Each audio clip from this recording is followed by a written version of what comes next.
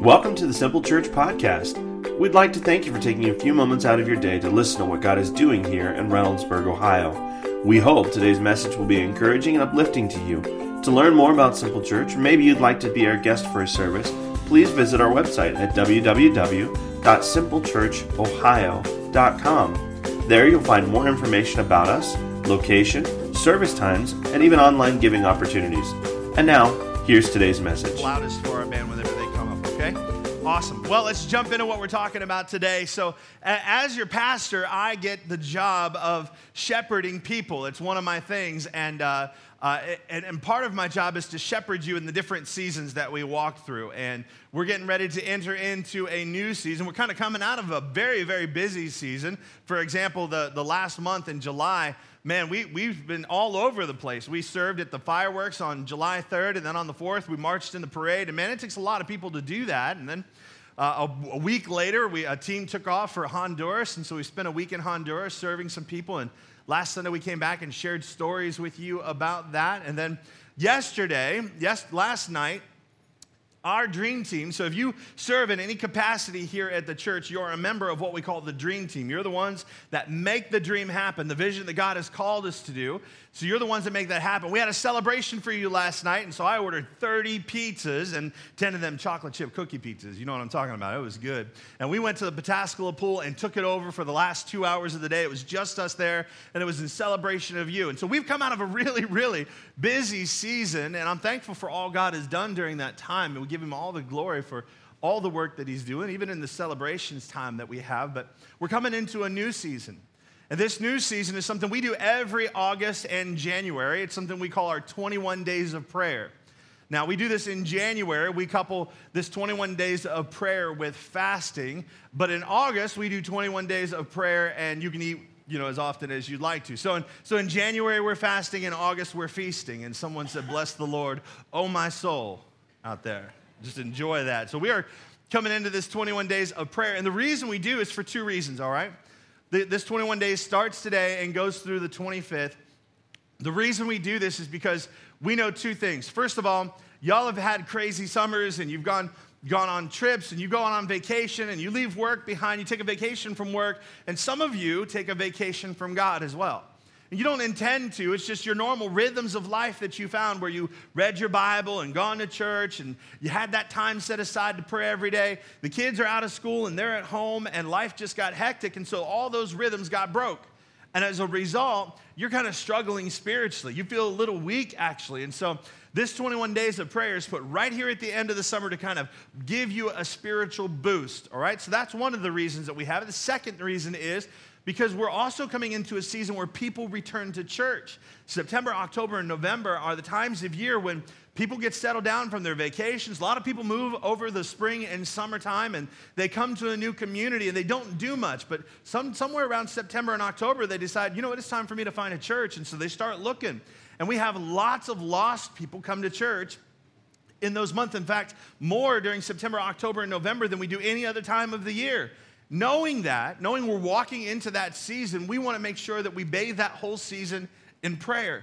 So that's the second reason we're doing these 21 days of prayer. You say, all right, Aaron, I hear you. I know why we're here. How do I participate? That's a great question. I'm going to need all of you here, right here in this building at 5 a.m. every day during this 21 days of prayer. I'm just kidding. She's already over there laughing at me. She knows it's just not going to happen. Look, I'm not a morning person, and I don't expect you to be either. We're not coming here to pray. What I'm asking you to do is find time every day in your schedule, wherever you're at, on your way to work, in the shower. Find time. Set it aside. Set aside some specific time for you to talk to God, whether that's 5 minutes, 10 minutes, or you want to spend an hour with God.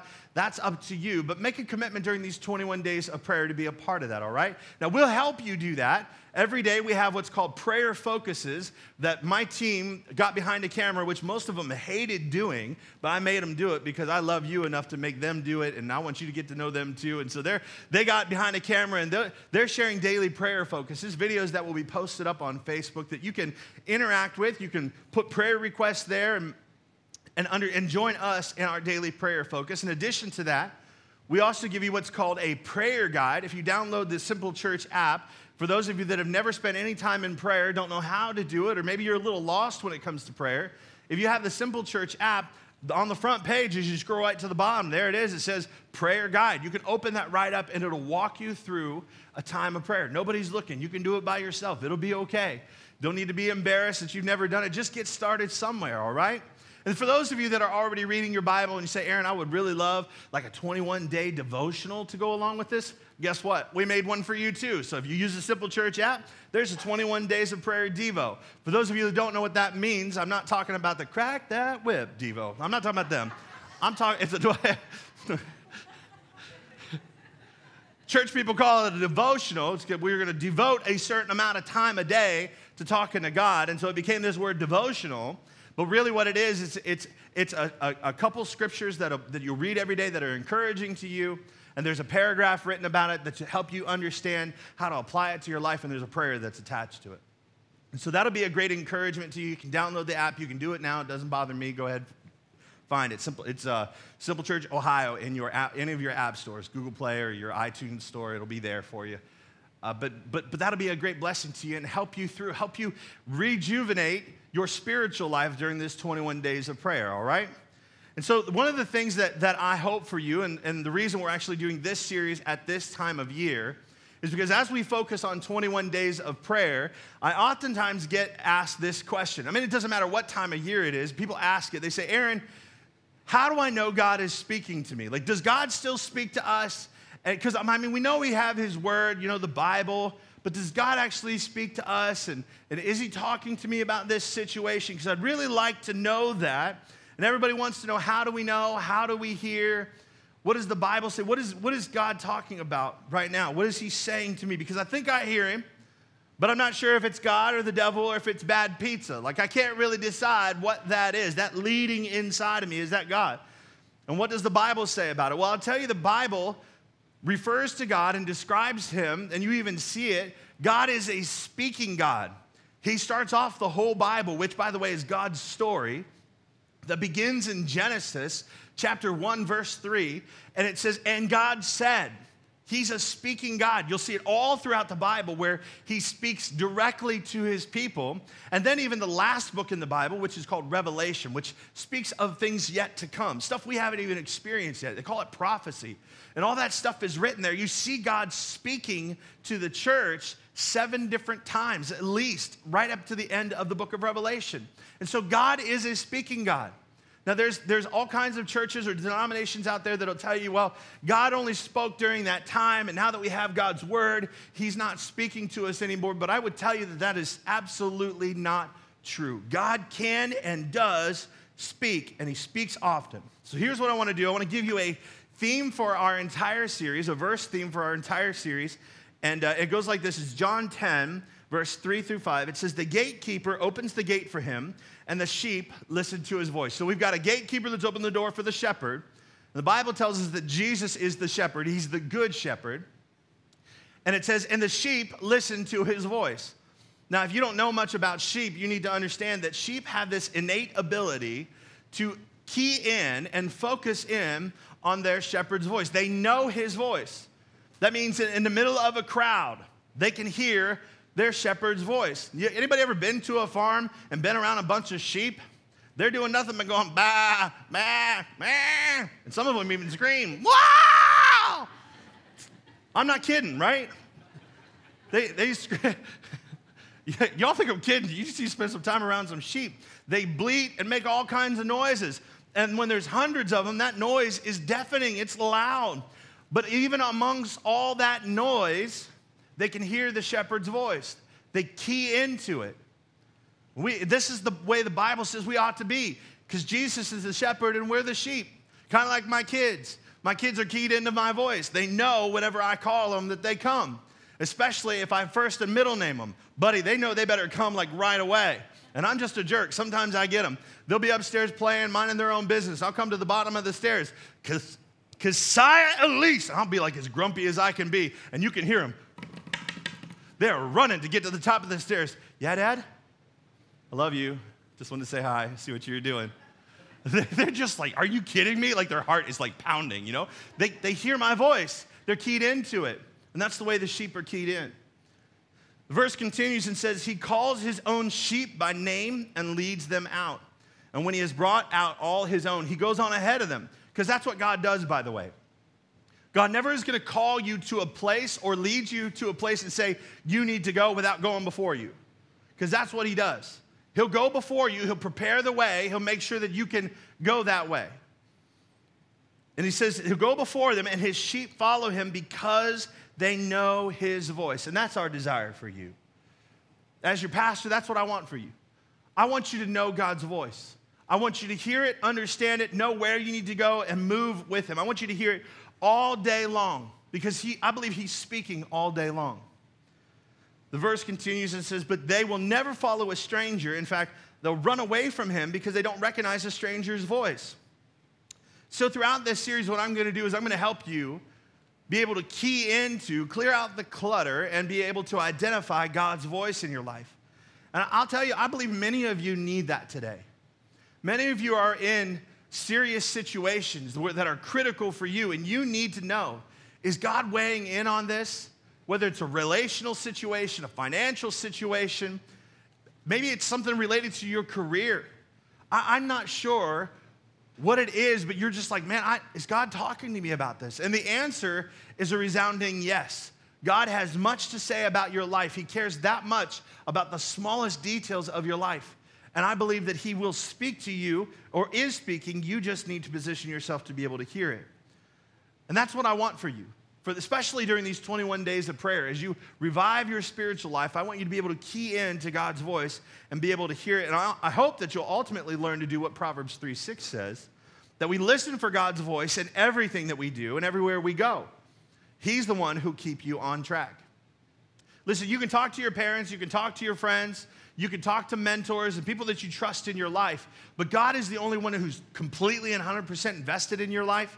He's the one that knows what's best for you. And so if you want real counsel, if you want the best counsel for your life, it's to talk to him about anything and everything that concerns your life, that you would look to hear God's voice. So as we jump into what we're talking about today, I want to do this. I want to start off this whole series with a bold statement that Jesus made. It comes from Luke 8:8, and he says this, he who has ears to hear, let him hear. And when you read a verse like that, you begin to understand, or maybe you can kind of extrapolate and get that God doesn't have a speaking problem. We have a listening problem. He says, whoever has ears to hear, let him hear. Because God is constantly speaking. We need to learn to hear God's voice and cut through some of the noise in order to be able to do that, to tune in to what he's saying, because he's speaking way more than we give him credit for. And this particular verse, when Jesus is saying this, comes from a parable that he told. Now, a parable is just a story. It's a made-up story Jesus told that contains some truth in it that help people understand God's ways.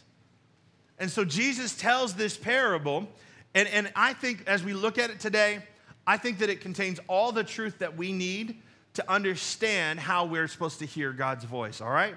So let's go back to the beginning. That was Luke 8:8, but let's jump back to verse 5. And he tells this parable. He says, a farmer went out to sow his seed. And as he was scattering the seed, some fell along the path. It was trampled on, and the birds ate it up. Some fell on rocky ground, and when it came up, the plants withered because they had no moisture. Other seed fell among the thorns. Other translations say weeds here, okay? Which grew up with it and choked the plants.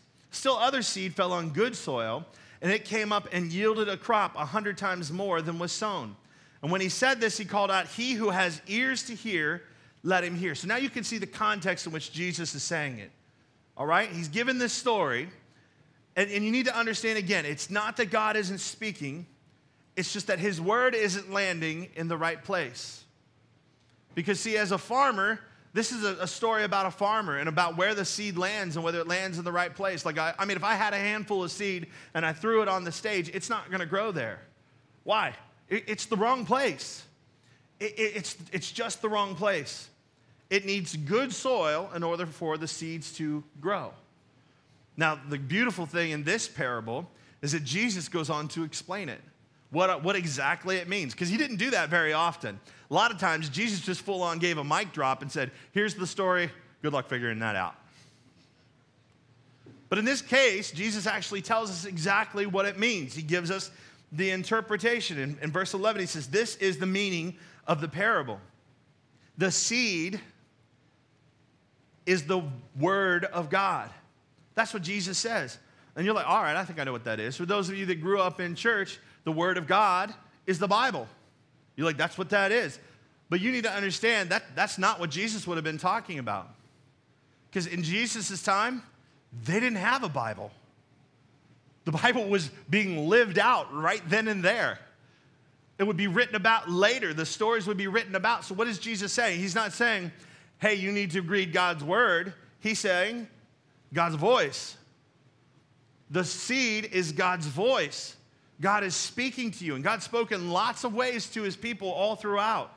See, that's what that is. And so it isn't, again, that God has a speaking problem. It's that we have a hearing problem. That's on us. And as we go through this parable, Jesus' explanation, he describes 4 different scenarios. And I think you all are in one or the other at some point in time. And you'll find yourself there. And so let's look at the very first one. He says in verse 12, those along the path are the ones who hear, and then the devil comes. Remember the seed that fell on the path? It says it got trampled and that the birds came and plucked it up and took it away. He said that's the devil comes and takes away the word from their hearts so that they may not believe and be saved. He's saying every time that God tries to speak to your heart and speak to your life, God, by the way, God's speaking to you right now. He says every time God tries to speak to you, the devil comes along to try to take it away. What he's describing is the condition we call the polluted heart.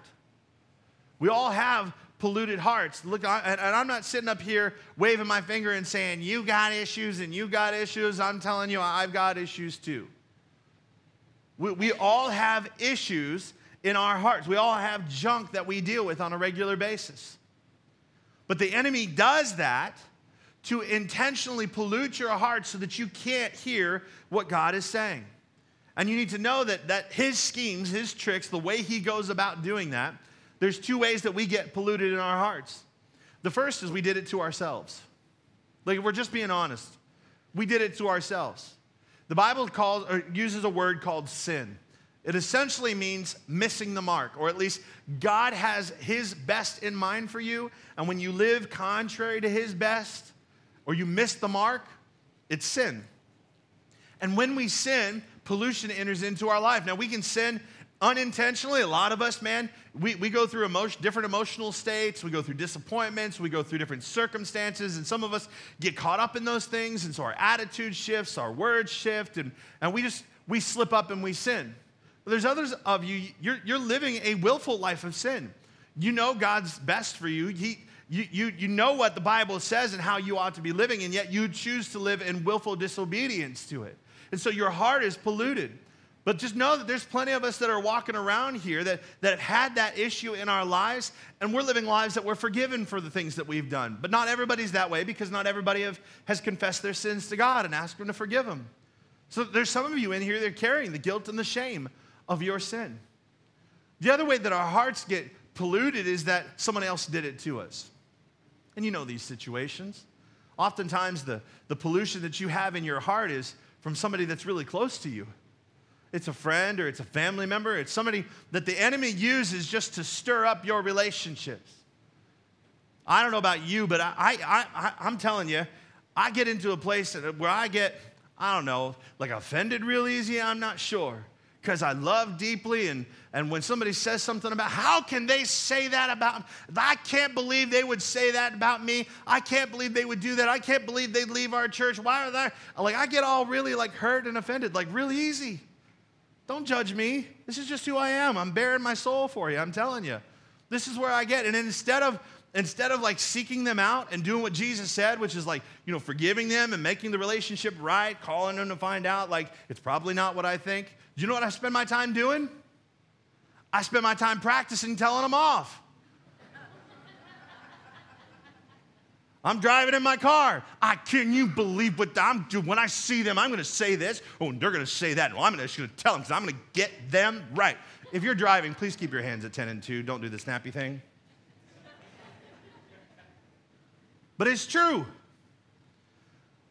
We all want to just give them a piece of our minds when those relationships get stirred up. But let me tell you something. The enemy gets me every single time. Instead of just being in a place of forgiveness or trying to seek understanding, I get all worked up and I lose focus on what I'm supposed to do. And you know what I do? I waste my time. I waste my time being distracted by the pollution that's been brought on to me by my relationships. The best thing to do is just live a life of forgiveness. Live a life where you're willing to call them up and find out what's going on. Oftentimes you'll find out, especially with close relationships, whatever you heard or whatever was said to you was totally out of context. And you can have peace again. And that's what we have to do. Check it out. This is what it says in James 1:21. It says, get rid of all the filth and evil in your lives and humbly accept the message God has planted in your hearts, for it's strong enough to save your soul. What is this? It's a call to repentance. Now, people get upset about that word, especially if you grew up in church, because the way you hear that is the word repent, or you're going to hell.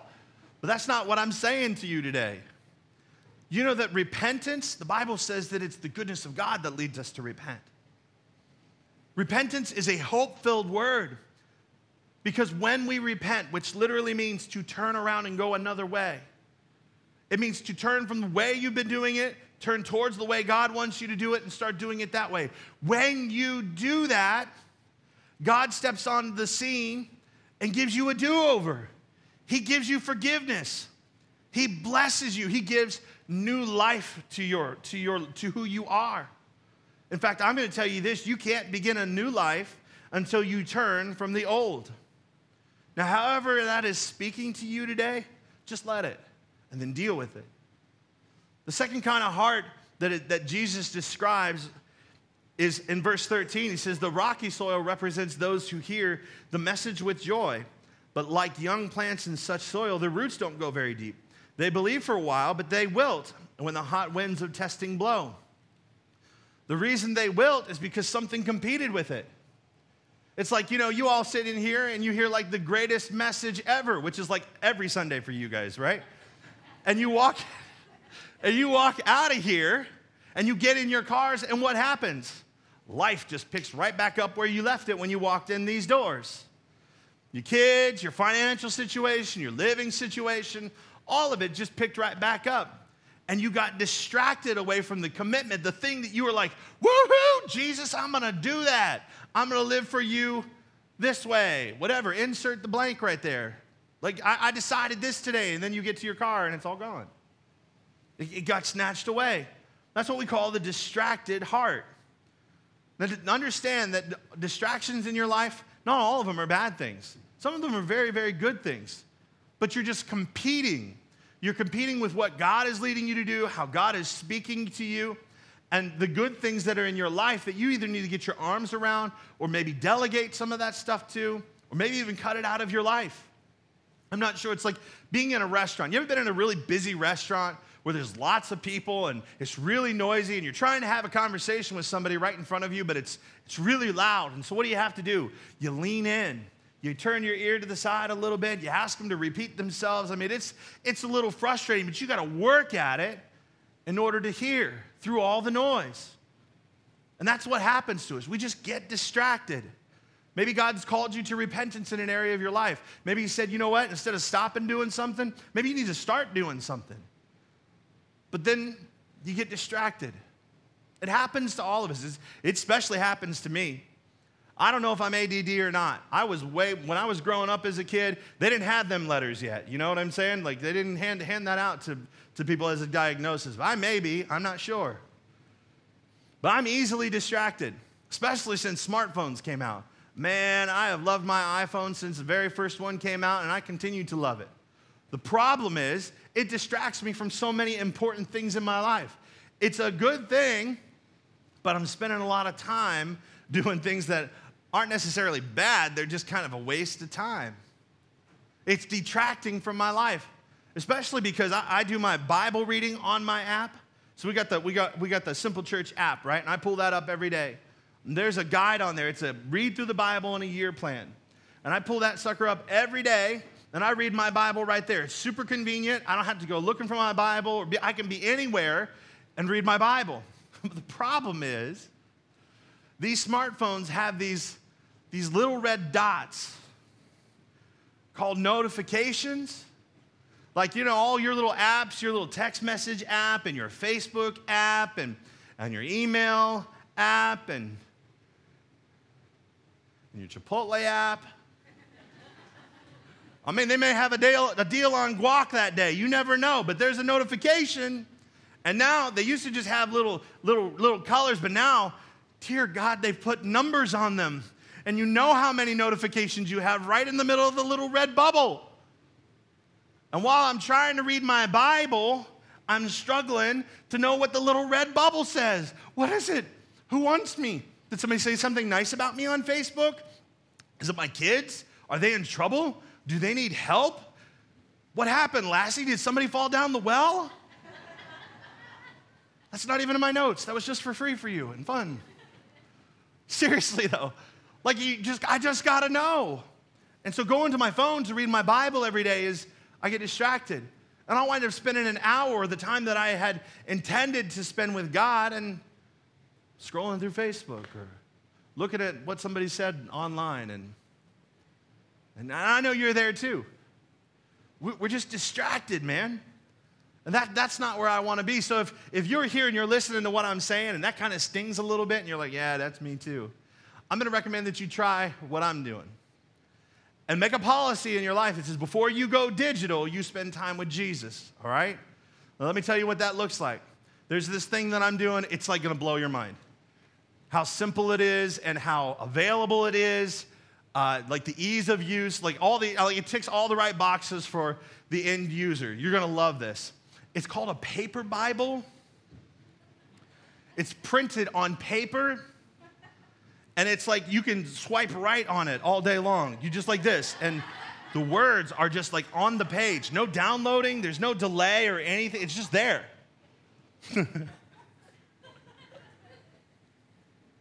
So you can try that. Just the point is that all hell is trying to stop you from connecting with God. And if you've got a plan, he's going to do whatever he can to distract you from that plan so that you're not able to do it. And if you need to figure out to remove some clutter in your life, to remove some distractions so that you can do it, then you need to do it. There's a story in the Bible that is told of two women. And both of them were in the same house as Jesus. But both of them had very different experiences.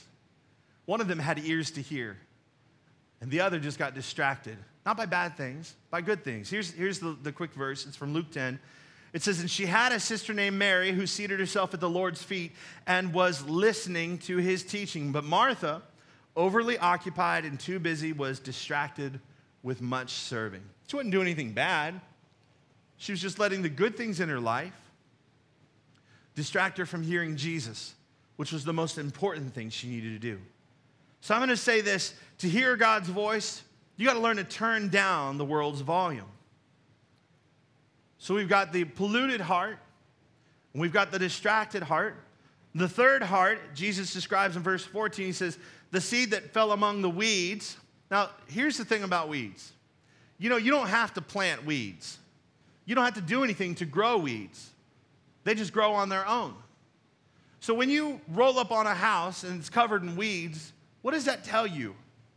It means that property or that area is probably neglected. That the person who owns the land has just given up. They're not going to pour any time. They're not going to pour any energy into it. Weeds always represent neglect. And so it says the seed that fell among the weeds or the neglect stands for those who hear, but as they go on their way, they are choked by life's worries, riches, and pleasures. And this is where I want to focus. And they don't mature. The third heart is the immature heart. It's the heart that says, well, I'm saved, but I don't really want to go any deeper in my relationship with Jesus. I don't really want to read my Bible. I'll go to church on Sunday, and maybe I'll serve on a team, but I don't really want to do too much. I don't want to take steps of faith, and I don't know if I want to do certain things. I'm just good where I am. You know, my wife Shanda and I, we have mature conversation. We have lots of immature conversation too, because that's just us, but we have mature conversations. We talk about important things, crucial things. We talk about our finances. We talk about our kids. We talk about you guys. We talk about you often. And not like in a bad way where we're talking behind your back. We just love you so much. You're part of our regular conversations. And I would say my wife and I have sophisticated conversations. But I got a little buddy that I love to hang out with. And his name is Gabe. Take a look. This is Gabe right here. And Gabe, I get to hang out with him, and I love being with Gabe. Now, I'm not sure Gabe likes me as much as he likes my daughter, Kiki. You know, he's constantly saying, Kiki, do you love me? And I'm like, dude, don't do that challenge. We don't need to. We're good. I just talked to some of the young people, all the old people. Look up Kiki challenge, and you'll understand what I'm talking about. But Gabe hangs out with me, and we have a lot of fun. We play games, we dance, we sing. I like to go and hide from Gabe, and Gabe will track me around the house, and I jump out and scare him. It's just good times. The other day, Gabe was over at my house. He sleeps on me, too, because I'm like a pillow. In Honduras, they described me like a king-size bed for babies. I thought that was rude. Hey, you're laughing at my life. That's what you're doing right now. Hope you feel good about that. But Gabe was hanging out the other day, and I bought Play-Doh. Because I remember being a kid and just loving Play-Doh, right? Like, I thought this was the best. How many of you guys played with Play-Doh as a kid? All right, so all of you had awesome childhoods. That's what I'm talking about. And Gabe doesn't want anything to do with Play-Doh. I was like, dude, hey, let's play with Play-Doh. I'm sitting on the floor. We've turned off the TV. Like, all the focus is right here. And I bring out the Play-Doh, and I squish it, and I roll it around, and I tear it. And I show Gabe he can do this, and I put it in his hands, and I squish it in his hands, and I roll it in his hands. And this is just him. Gabe he wasn't having anything to do with it.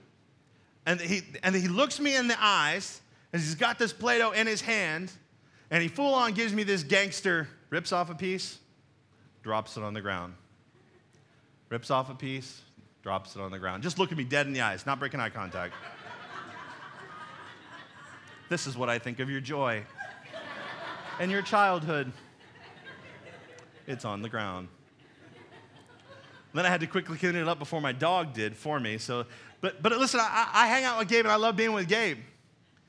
But Gabe and I don't have sophisticated conversations. Most of our conversations go like this, blah, blah, blah, blah, as I point at things, and he does it back to me. He can say bye, which I think is really cute, and it's my text tone, so if you call me and you hear bye, that's Gabe. But we don't have much by way of sophisticated conversation. It's not because I can't. It's because Gabe's immature. He needs to grow up before he can have sophisticated conversation. And many of you, that's the situation for you. You just need to grow up spiritually before you can handle all God's got to say to you. You need to take steps towards maturity so that you can receive what he's got to say. I think it's important that you understand what Hebrews 12:1 tells us, that since we are surrounded by so many examples of faith, we must get rid of everything that slows us down, especially sin that distracts us. We must run the race that lies ahead of us and never give up. We must focus on Jesus. The point of our lives is to be focused on him, to be following him, to pursuing him. That means you're going to take steps outside of your comfort zone. That means you're going to say yes to stuff you never thought you would say yes to. You can ask my wife. I asked her the other day, sitting on the couch, I said, "Do you ever think I was going to be a pastor?" And she said, "Nope."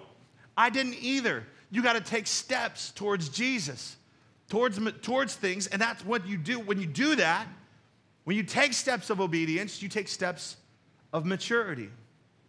So let me ask you, when's the last time you did something you've never done before so that you can have something you never had? I think oftentimes people are more in love with their excuses than they are with Jesus. And if that hurts a little bit, maybe it's time to start taking some steps. Maybe it's time to let go of those excuses and just start taking steps towards Jesus. Around here, we make it easy for you. We make it very obvious. We want you to see your steps. In fact, we call things steps. Here's your next step. At the end of every service, we go, here's your next step. Here's how you do it.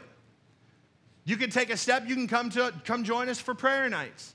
You say, "Well, I've never spent any time in prayer before. I don't know how to do it. An hour sure seems like a long time. Who's going to watch my kids? I'm just not sure." You can hold on to your excuses, or you can just come. And we'll teach you how to do it. It's an hour of guided prayer. It's simple. Some of you are like, "Well, I don't know about this 21 days where I'm supposed to pray and read my Bible. I've never really read my Bible, and I don't really understand it." Well, you can hold on to that excuse, or you can just start reading it. You can find a translation that makes sense to you.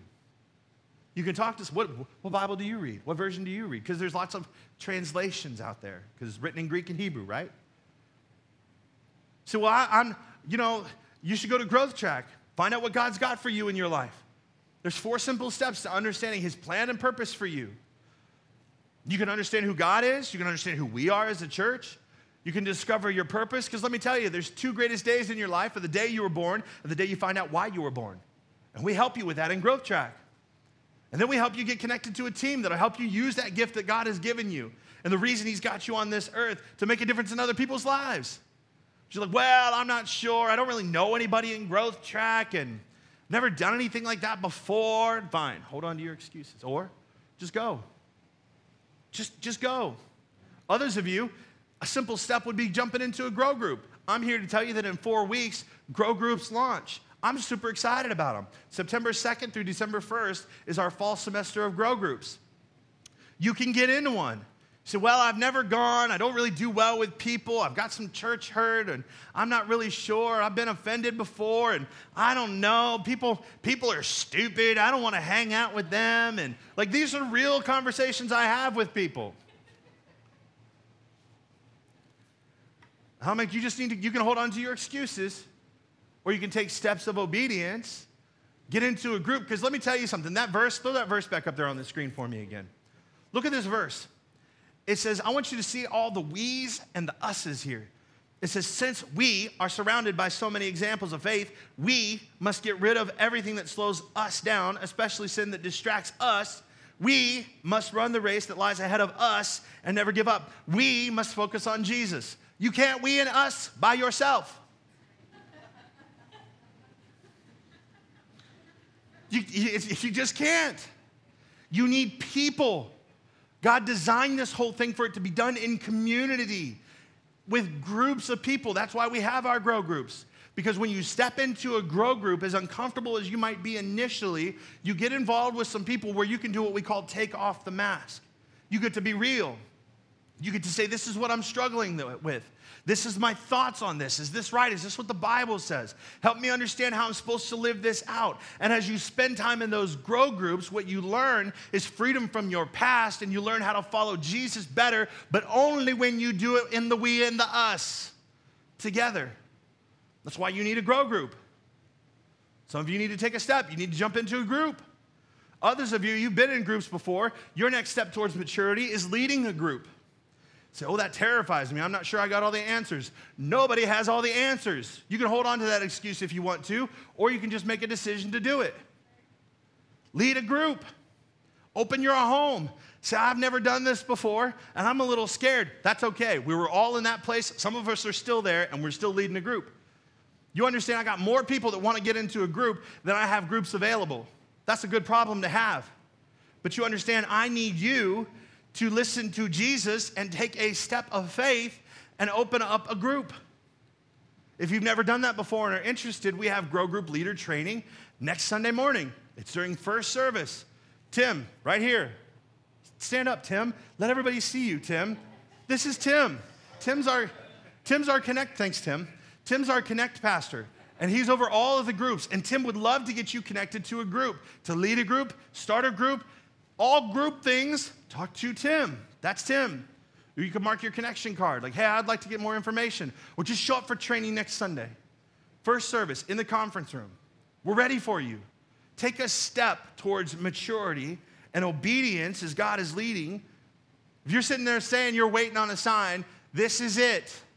God's speaking to you through the 6'1" frame of a man that's standing in front of you. Here's your sign. Lead a group. Get involved. Here's the thing. The reason why is because maturity comes when we stop making excuses and start making changes. That's the only way you get it. It doesn't happen until you start making changes. You got to make a decision. Jump in. Join us for prayer nights. Join us for the 21 days of prayer. Read your Bible. Go to Growth Track. Join a Grow Group. Lead a group. Some of you just need to get a church home. You don't have one right now. It doesn't have to be this one. Just get one. Others of you need to just even begin a relationship with Jesus. And the good news is, I'll help you do that at the end of the service today. Cool? The fourth kind of heart that Jesus describes. So we've got polluted, we've got distracted, and the bob, wob, wob, oh, aren't you so cute? Immature heart. The last one Jesus describes in verse 15 But the seed on good soil stands for those with a noble and good heart, who hear the word, retain it, and by persevering produce a crop. He's talking about what's called the prepared heart. This is a heart that's ready. It's prepared. If you want to clearly hear God's voice in your life, then you need to prepare your heart. You say, well, how do I do that? That's a great question. There's three simple things that you need to do, and I've already talked about them a little bit here. The first thing you need to do in order to have a prepared heart is to repent. And again, it's not this evil, heavy word. It's this hope-filled word that just means turn around. When God puts his hand on something in your life, or even if you're reading through his word and you learn that you're living contrary to God's best for your life, then you just turn around. You say, Aaron, it's not that simple. Yes, it is. I know that the turning around may be a little complicated. I understand that relationships and routines are attached to some of those things. I understand that community is attached to some of those things. The enemy's done it that way intentional to make it difficult for you to be able to turn away from some of it. But you can do it.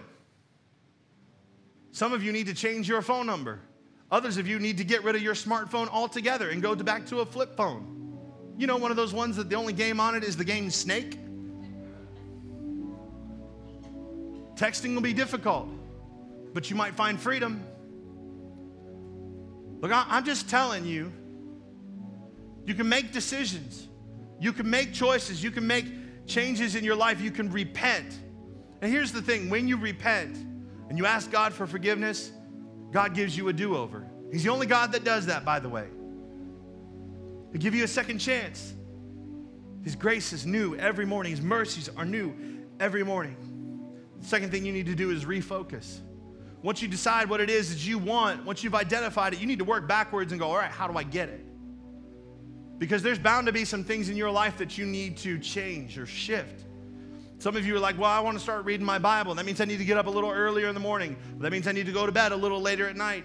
Others of you, you're like, man, you know what I need to do? I just need to turn off the TV. I need to turn off the TV until I've read my Bible and prayed, and then I can turn on the TV and watch my shows.